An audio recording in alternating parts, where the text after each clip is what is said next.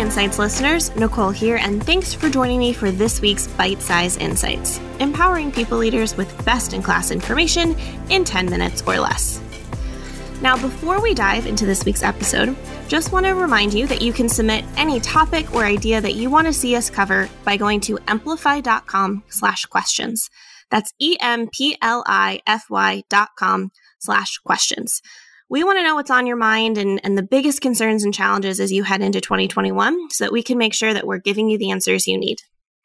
All right. So for this week, as leaders driving engagement, it's our responsibility to create space for difficult conversations on our team.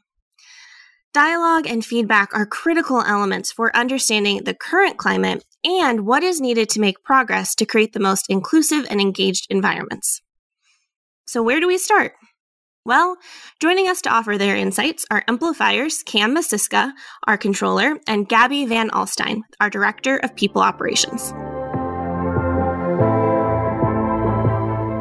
If you have employee resource groups active within your organization, really partner with them, connect with them, and empower them. That's already the connective tissue for all of your diverse groups. If not, you can just connect with individuals. Basically, ask a few questions.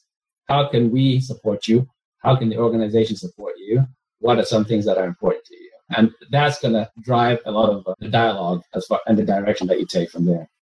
Vulnerability and being open and say, so engaging in these conversations, enabling your leaders to engage in conversations, even if it's one question every one-on-one meeting. But hey, what do I need to know about you to better support you that I don't know?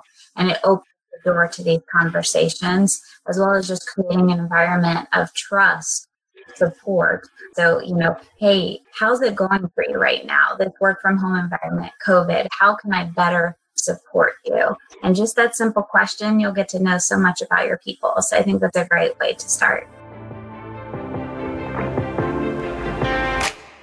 Thanks so much for joining us on this week's Bite Size. Don't forget to let us know what topic you want to make sure we address by going to emplify.com/questions.